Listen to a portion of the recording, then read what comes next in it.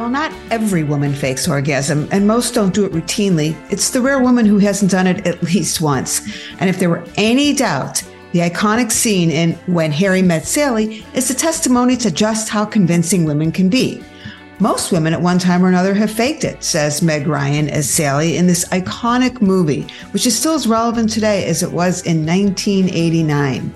It may have been 30 years since she enacted her very impressive orgasm in the middle of Katz's Deli, but recent studies show that her words continue to hold true.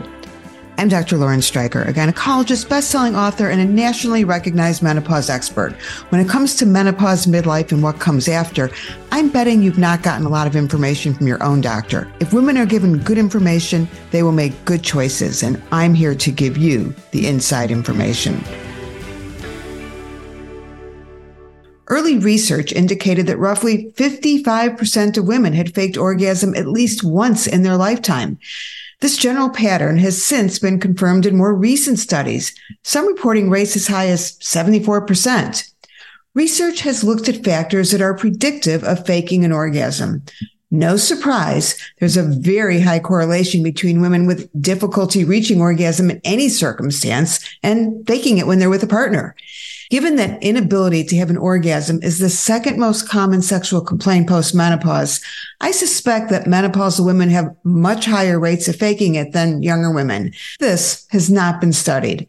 The type of relationship also has an impact. In one recent study, the prevalence of ever faking orgasm in a romantic relationship was 62%. But the prevalence for one-night stands and long-term relationships were both around 40%.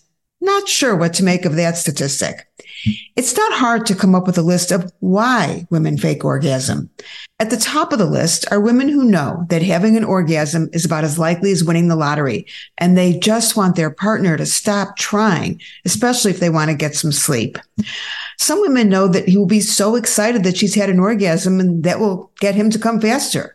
That also goes under the heading of stop trying already.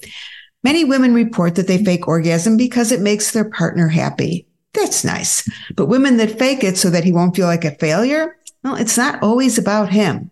Which brings me to women who fake it so they don't feel like a failure or feel like there's something wrong with them if they don't come. And no surprise, you don't have to be an Academy Award-winning actress to deliver a believable performance. An Indiana University study showed that while 85% of the men surveyed said that their latest sexual partner had had an orgasm, only 64% of those women said that they climaxed the last time they had sex. So not only did 21% of these women fake it, but 100% of the time, the guys believed it, proving that women are better actors than they think. Instead of working on getting the award for best performance for faking an orgasm, it's probably a better idea to communicate to your partner that even if you don't have an orgasm, you're still having a really good time. But is it ever okay to fake it? Could it ever enhance a relationship? Make sex more exciting? I don't know. I'm a gynecologist, not a sex therapist. And that's why I decided to talk to an expert. Rachel Czar is an ASEX certified sex therapist with a master's degree in marital and family therapy. And in a couple of months, will complete her PhD in clinical sexology. In addition to being one of my most favorite people on earth, Rachel is my daughter. Hey, Rach, thanks for hanging out with your mom on Zoom and jumping in to help me out on this one. You know, this isn't exactly what I meant by let's have some mother-daughter time today, but I'll take it. It's always fun to do this with you. A lot of people ask if Rachel and I talk about sex all the time, and the answer is no, we don't, unless we are in a professional capacity, such as this, because we do a lot of talks together and we do a lot of lectures together and we do this kind of thing together. But it's not like when we're hanging out, this is what we're talking about. We do not. Only sometimes. Only sometimes. But I do love that we can do this together.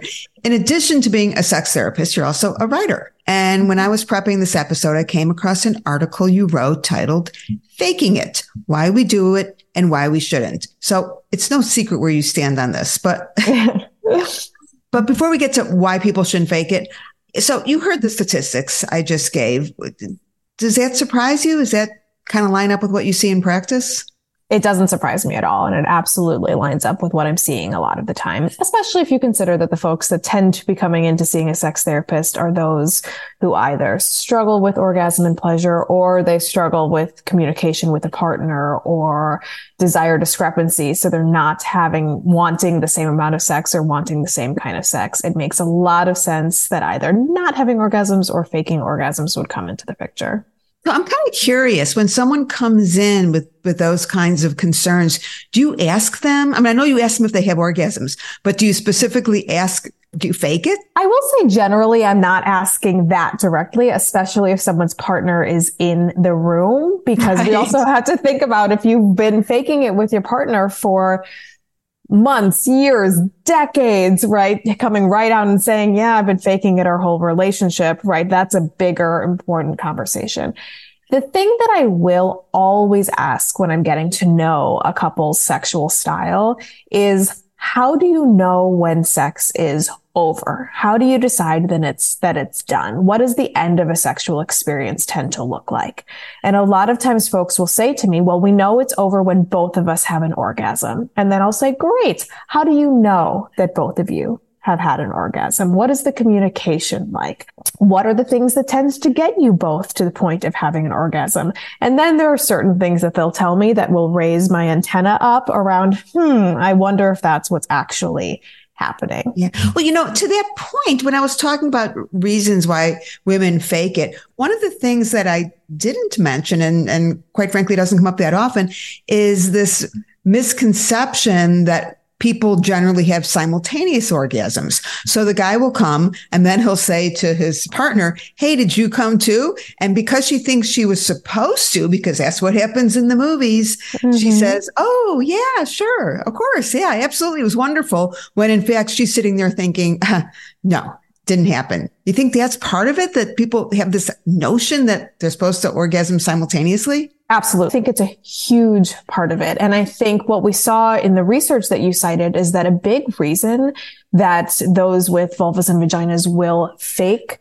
orgasms is because they don't want their partner to know that something is happening that they think is abnormal, or that they think is something that's wrong with them. Because we really are given this message that that cis women who are having sex with cis men are supposed to have an orgasm from the same things and at the same time that he will have an orgasm from. And what we know about anatomy just means that that's not true. Right. That the things that tend to make vulvas and vaginas have an orgasm is just very different than for penises.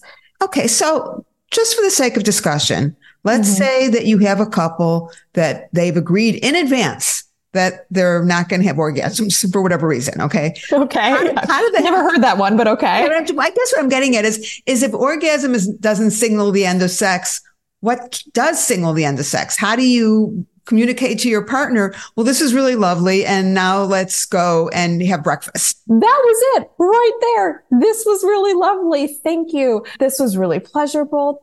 What I like to think of instead of orgasm, because especially for folks who have trouble reaching orgasm or have trouble reaching orgasm in a partnered setting, is instead of thinking of orgasm, think about what is my personal peak of pleasure, right? When have I reached my peak?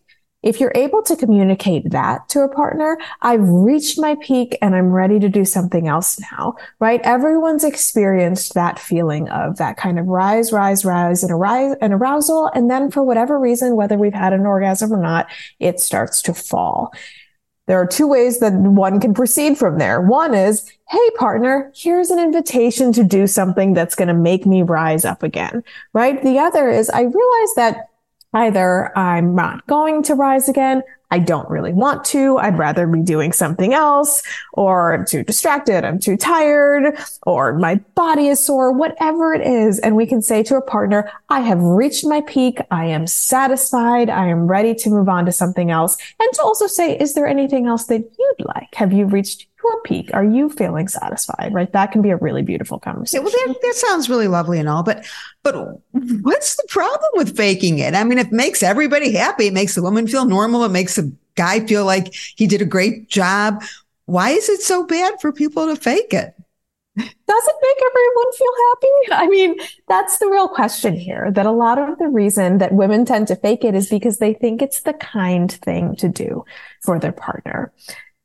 Let's start there. First of all, when I have had women say to their male partners, I've been faking it for a while, I very rarely hear the response, thank you so much for doing that for me.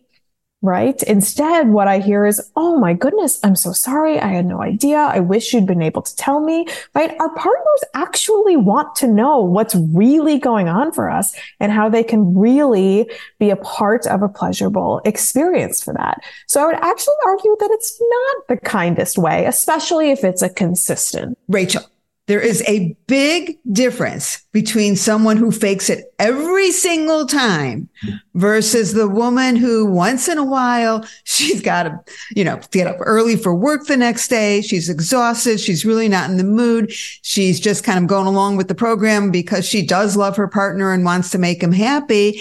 And she fakes it just so that she can kind of put an end to it and go to sleep.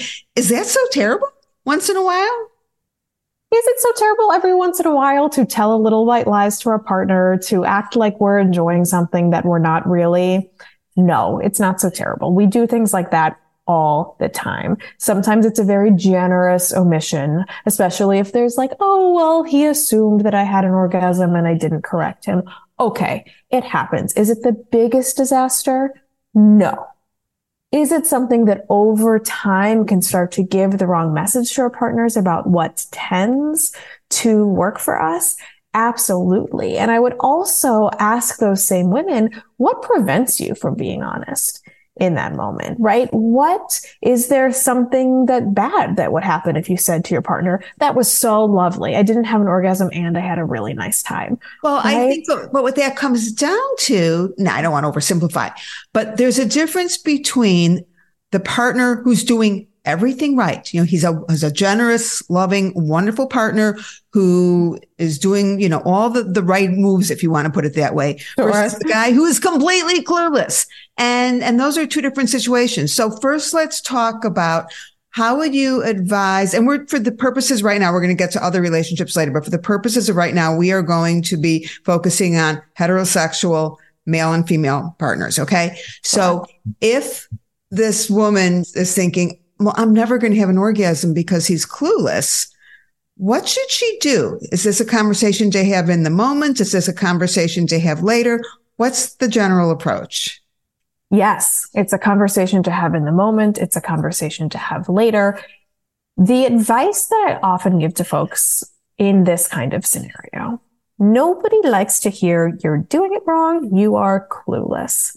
Okay, right? maybe the wording could be different. Right, I know. But the question is, can you offer this instead of a critique as an invitation? Because what we know is that even the quote unquote best lovers in the world who have been quote unquote very successful with all of their past lovers who had an orgasm every single time, our bodies are unique. Our bodies like different things. So it's a lovely thing to offer to your partner. Hey, would you like to know more about what feels really good for me? You could always pick something out and say, that specific thing you did is what felt the best in that specific scenario, right? Offer your partner what they're doing that is working instead of focusing on, oh, when you touch me like that, it just feels like you might as well be rubbing my elbow, right? We don't want to give that kind of feedback. But what we want to say is, it would feel really good if you could touch my clitoris like this. It would feel really good if you could hold me like this. Invitations instead of critiques always do better. Okay, I get that. But what about the woman who knows? She knows, and particularly in the postmenopause crowd, because I've talked about this a lot. The woman who knows that she's not going to have an orgasm without a little vibration in the picture. Mm-hmm. And instead of slinking off to the bathroom after her partner goes to bed and getting her trusted vibrator out, if she wants to introduce a vibrator in the moment to a partner who they've never used one before, but she knows that's the only way she's going to orgasm, is that a conversation you have in the moment, or is that one that you have at another time? And how do you have that conversation? I think some of this is about knowing your partner and how open to new and different sexual things they tend to be. Too often, and this comes back to the research you cited, where women often feel like there's something wrong or broken about them if they need a vibrator, or if, let's be honest, they want a vibrator, or vibrators are the things that work the best. If we offer it to our partner as an apology, I'm so sorry, but I think I need a vibrator. Would that be okay? Like, is your penis going to survive if it's not the only thing that's involved in getting me to a point of orgasm, right? They're going to receive it that way. Oh no, something's wrong with her. Something's wrong with me. What's going on here? But again, if we can offer it as an invitation, you know, it would be really fun. You know, what would make me have the best orgasm ever is if we could bring in this toy. And maybe I could try it on you too, right? Penises like vibrations too. I just happen to have it here under my bed. Right. It's something fun. It's something that's additional. It's a tool for both of you. But if we meet it with shame and an apology, and I'm so sorry that I'm broken in this way. Yeah. Right. It's going to be received the same thing could be said for needing a lubricant. You know, it's a little bit off topic, but we also know that no woman is going to have an orgasm if she's having pain and if she's not aroused. Whenever I've talked about the requirements of having an orgasm, those two are at the top of the list, that you can't have pain and there has to be arousal. And a lot of times that is going to require a decent silicone lube to get things going. So it's the same thing. It's not an apology. It's not, oh my God, I'm old and my vagina is so dry. You can't believe it. If I don't have some lubricant, nothing's going to happen. You know? Yes. It's, you know what I love? Really slippery sex. You know what I have that will help us get there? This great lubricant. Do you want to try it? Right. It's a totally different energy and it's sexier, right? So often we approach talking about sex in a way that's just not sexy. And there's really easy ways that we can flip that script.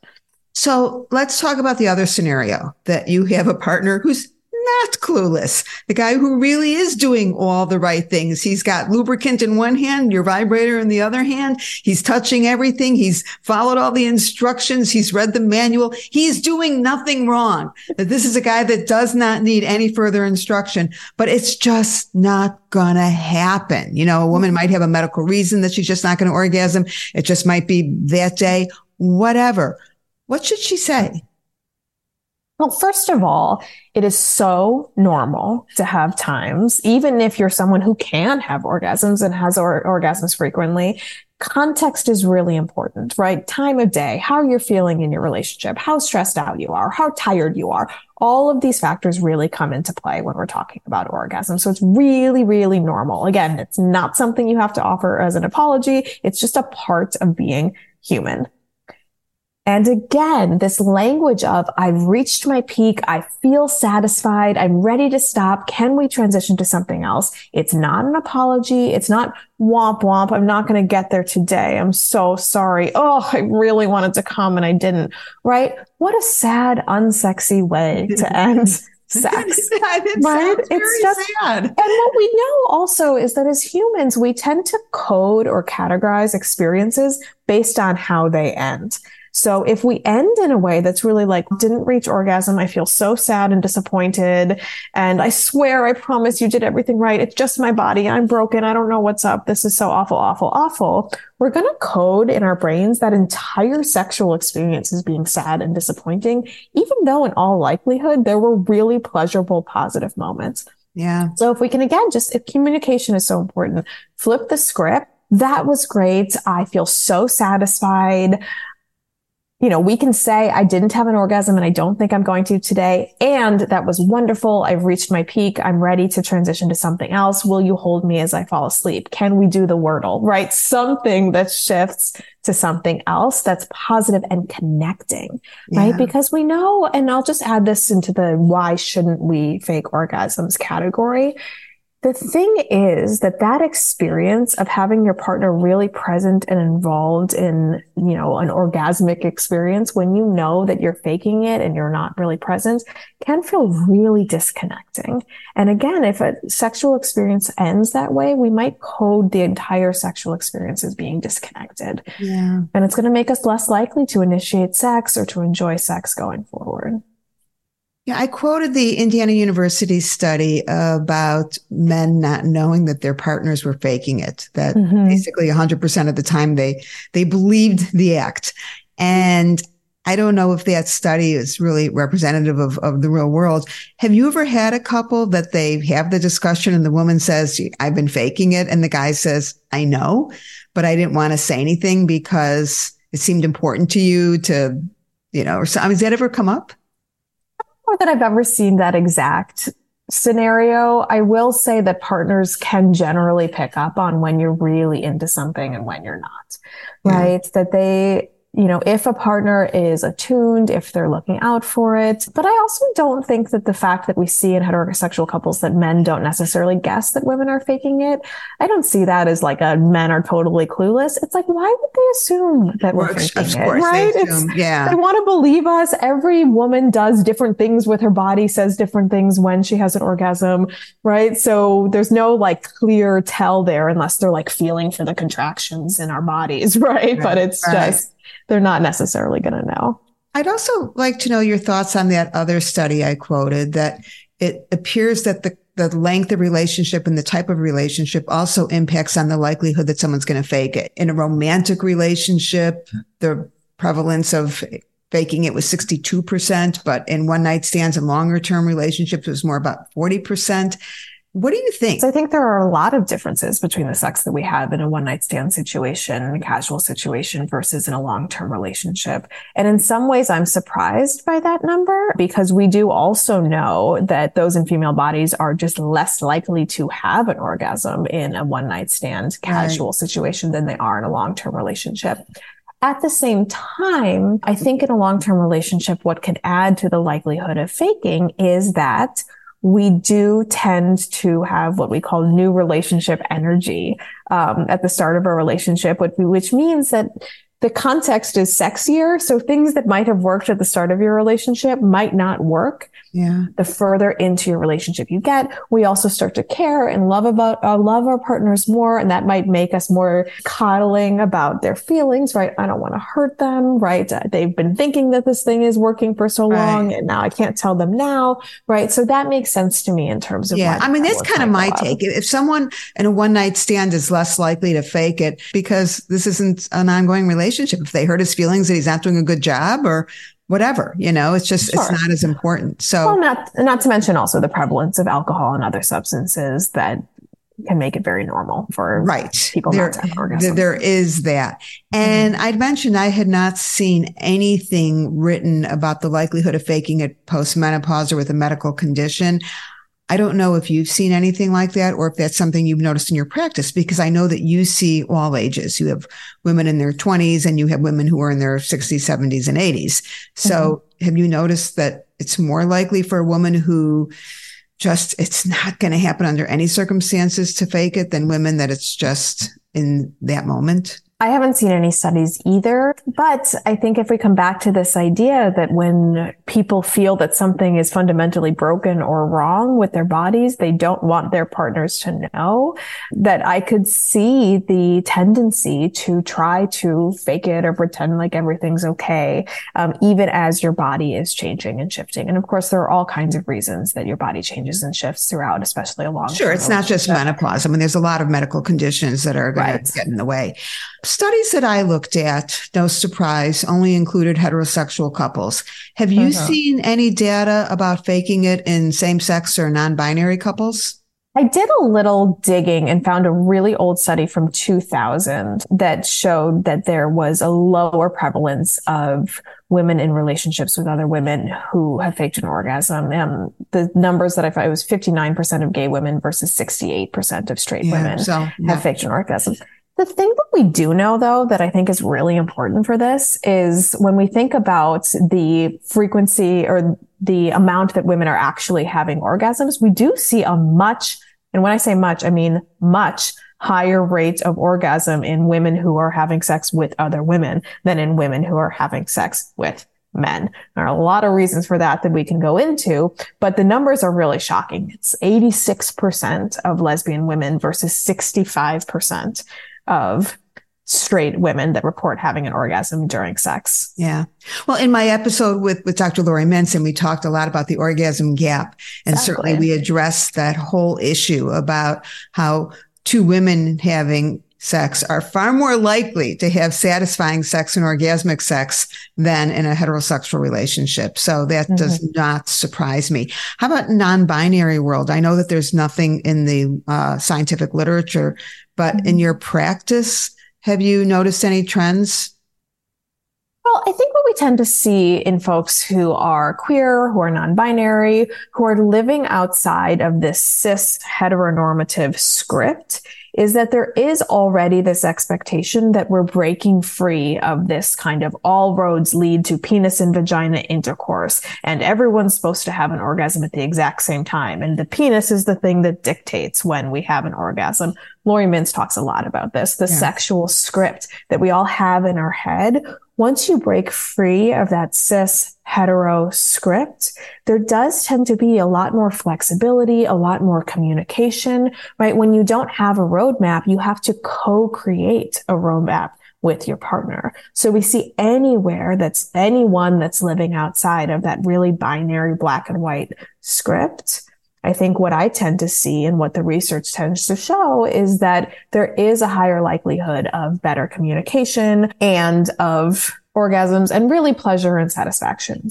They're already having the conversation. Exactly. Because there's not an assumption. There's not necessarily a default in the way. And the default that heterosexual couples are getting, quite frankly, was designed by men for men, and it needs to be rewritten. Why am I not surprised? We've talked a lot about women faking it and why they fake it, but evidently women are not the only ones who are great actors. And in one study, it's an older study, but in one study, 25% of men said they sometimes fake orgasm, which is a little trickier since there's that physical evidence. But does that surprise you? Have you seen any studies on this? It doesn't surprise me at all. I hear about it all the time. And the thing that comes up a lot as a sex therapist and just in the sexology world is just this really intense pressure that's put on penises to perform in a lot of different ways, right? To maintain an erection, to have orgasms. The heterosexual script, again, is that women, if they don't have an orgasm, whatever, who cares? It happens. Women just don't have orgasms all the time. But the script for men is that they're supposed to have an orgasm reliably every time from penis in vagina sex. And that's also harmful to men because men, despite popular beliefs, are not just quote unquote easy when it comes to sex, right? They have context too. They have stress. They have things that come into their mind. They have things that impact their bodies. And for a lot of times, men just aren't going to have an orgasm either. And it's really important that we're able to also have that conversation with our it's partner. interesting so it's because not surprising. Because as you talk about it, it's occurred to me that for men, there's actually a lot more pressure than for women because women are not necessarily expected to have orgasms, but men are. And if they don't, I mean, talk about being labeled broken or there's something wrong with you or you're not masculine or you're not a man. I mean, I can only imagine what is going through a guy's head if he knows that he is not going to have an orgasm. And I think a lot of what happens is they just completely go into avoidance mode. You know, if a woman knows she's not going to have an orgasm, correct me if I'm wrong, but she will generally, assuming she's not having pain or other circumstances, if she's in a loving relationship, whether she has an expectation of an orgasm or not, she's going to engage in sexual activity. But if a guy knows he's not going to have an orgasm, it seems to me that he's going to be cleaning out the garage before he's going to jump into bed because he just doesn't want to be a failure again. Sure. And I'm not even talking about erectile dysfunction because that's a whole different topic. Well, it's different and it's also similar. I mean, it's a lot of the same things need to happen in order to maintain an erection that need to happen in order to have an orgasm. And I'd say, yes, that's a big overgeneralization. And you're right in the sense that men will tend to, and women will too, tend to avoid sex that they know is not going to be quote unquote successful or that's not going to end the way they want to, which I think again is why it's so important for folks of all genders in all sorts of relationships to really think about how is the sex that we're having ending and how do we communicate to each other that we're satisfied and happy that we did it and glad to be there, as opposed to putting all of this pressure on performance that when push comes to shove actually tells us very little about what's going on between us, what's going on in the relationship, whether or not it was good sex, right? An orgasm is actually just a very small part of what can be a very full, pleasurable sexual experience. So both people can have a really good time, even if neither one ends up having an orgasm. Absolutely. And both people can have a really good time if it's asynchronous, right? If one person is having orgasms and the other isn't. Well, and that's, it's about what's the sexual energy between you. But I think also it's about expectations. And if in advance people know that when they are sexual with each other, that it's not necessarily going to end in orgasm, that changes, as you said, the whole script. And there's a part of me that's saying, okay, so this sounds like it would be an important conversation to have, not in the moment, but in advance or at another time, saying, I love being sexual with you and it feels really nice. And I just want you to know that whether you have an orgasm or I have an orgasm doesn't make it less pleasurable. That's, as long as that's true, that is a beautiful thing to say. Or I think, to be honest, you can say, I don't get the same kind of pleasure. Sure, I like to have orgasms. And if it's not going to happen, it may be slightly disappointing, but it doesn't mean that I don't want to go there. That's, again, because we tend to code things based on how they end. It's really, really can add to the sexual experience if you're thinking about all of the little moments along the way that make sex really, really pleasurable. And actually, the best sex is sex that's really focused in the moment on what's happening right now between me and my partner, and not so much on where is this going? How can we get to this end point? Yeah.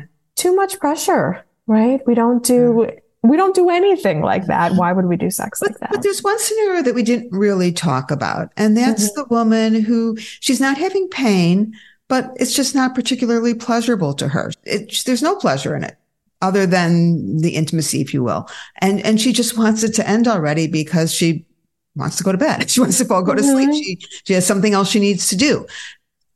That's a little bit different, because the script that you're talking about is saying, even without an orgasm, this is still pleasurable. I'm still enjoying it. This is still fun, as opposed to the woman who's thinking, this really isn't much fun for me. I'm just doing it because he wants to. What's the script then? Yeah, well, I would invite that woman, first of all, to think about how she's categorizing that for herself. The example that comes to mind is, like, if you're going to a movie that you really don't have all that much interest in seeing, like, let's take Oppenheimer and Barbie, right? I really want to see Barbie. My partner really wants to see Oppenheimer. I can go and I can suffer through it and I can be miserable the whole time. Or I can go with the mindset of, hey, this is really exciting for him. I'm going to get joy out of the look on his face. I'm going to hold his hand. I'm going to go ooh and on all the right moments. Oppenheimer's a really long movie. I don't know. Okay. Well, to be honest, I haven't seen it. But the metaphor being that we do a lot of things for and with our partners as gifts to them. Right. Like, I go to a baseball game, but I generally bring the New York Times with me so that I have something to do during the baseball game. Right. But that's a very different energy, right? If we think about the idea of, I'm going to show up to sex, but I'm going to hate it the whole time, I might say maybe it's not best for your relationship for you to be going to that baseball game, for you to be showing up for sex. Yeah. But if you're able to show up to sex and say, this is something that I do for you, it's a gift for you, it excites me to see you in, having a pleasurable experience, then that can be a really beautiful way to show up for sex. Does it mean that you're showing up and faking orgasms left and right? Probably not, right? That's disingenuous. But to say, I know that this is something that's really important to you, therefore, let's do it for you as a gift because I love you and I want to show up for you and I want to be present with you. And there are parts of it that I really enjoy, right? As long as that's true. But I don't think that a woman should be forcing herself through a sexual experience that really isn't pleasurable at all. Is there anything I didn't ask you? Is there anything you want to add? Yes, there is one thing that I was thinking about. Another reason that I think faking it can be really good and really pleasurable. we think a lot about the idea that women especially tend to have what's called a responsive desire, right? That the context needs to be really, really sexy in order for us to get aroused, to feel pleasure, to feel desire. Sometimes what helps us get into the mood is acting as if we are having a great time. So a lot of folks will really enjoy making the oohs and ahs, the Meg Ryan in When Harry Met Sally noises in order to turn herself on. And that can be a really lovely way in masturbation, in partnered sex, to get yourself in the mood. The other thing that can be a really good reason to fake an orgasm is if it's role play, if it's pretend, right? If you're having a conversation with your partner and they say, my fantasy is that you'll have 10 orgasms over the span of, this 20-minute sex that we're about to have. And you're saying in your brain, nope, that's not how my body works. That's not going to happen. But man, let's pretend just in the same way that we pretend that, you're the pizza delivery guy, right? I'm going to pretend that my body can have 10 orgasms in 20 minutes and you role play it, right? There are lots of scenarios where role play, where fantasy, sex is just adult play. So there are lots of ways to incorporate fake orgasms or acting as if you're having an orgasm that aren't deceitful, that just can be really pleasurable and fun. Yeah. No, absolutely. And that's such a good point, because it's exciting to know that your partner's excited. Totally. Absolutely. And there's nothing worse than knowing that your partner's not excited. I mean, one of the things, and I did this survey of biggest bedroom turnoffs for men. And one of the biggest turnoffs, number one was hygiene, but number two was an unresponsive partner. Guys hate it when they are trying to pleasure someone and she's just lying there completely silent. And so there is something to be said for, and we're not talking about faking orgasms so much as just faking maybe being excited. And by the faking being excited, you become excited. I think, that's really the point. Well, and there's also something to be said for a lot of folks. Like if you're masturbating and you tend to masturbate in silence, it might not come all that naturally to make the oohs and the ahs and the noises to let your partner know that something is feeling good. If something is genuinely feeling good, it's okay to push yourself a little bit extra to vocalize that, to let them know, even if it's something that might not happen organically, as long as it doesn't take you away from the experience, take you out of the pleasure. Not to mention that will encourage him to keep on going if you're doing the oohs and the ahs and saying, attaboy, you're in the right place. This is great. Well, the truth is we all like to know if what we're doing is actually working, if what we're doing is actually feeling good. And we also want to know if what we're doing is not exactly it, or if our partners know something different. Again, we think it's really kind to fake. What's actually really kind is to give feedback, is to let our partners know where they're at, is to be honest with our partners about how they can do better for us, how they can have a more pleasurable experience with us. And most folks, especially folks who really care and love each other, are really, really grateful for that. And this is why when my husband rubs my feet, I tell him every 10 seconds, oh my God, this is so good. This is so good. Please keep going. Please keep rubbing my feet. Okay. TMI. So now we're crossing the line into mother-daughter talks that we don't have. I really am talking about my feet here. Okay. As you know, I love to have my feet massaged. So on that note, I think we have really taken this topic as far as we need to. Would you agree? Yes, I am satisfied. I am ready to move on to something else. I'm ready to end this podcast. This experience. It's been wonderful. Yes. Till next time. See you later. Bye. I'm Dr. Lauren Stryker, and thank you for joining me. You will find lots more information in my Inside Information books available on Amazon.com. And follow Francie as she navigates her way through vaginal dryness, hot flashes, and pretty much every menopausal symptom you can think of.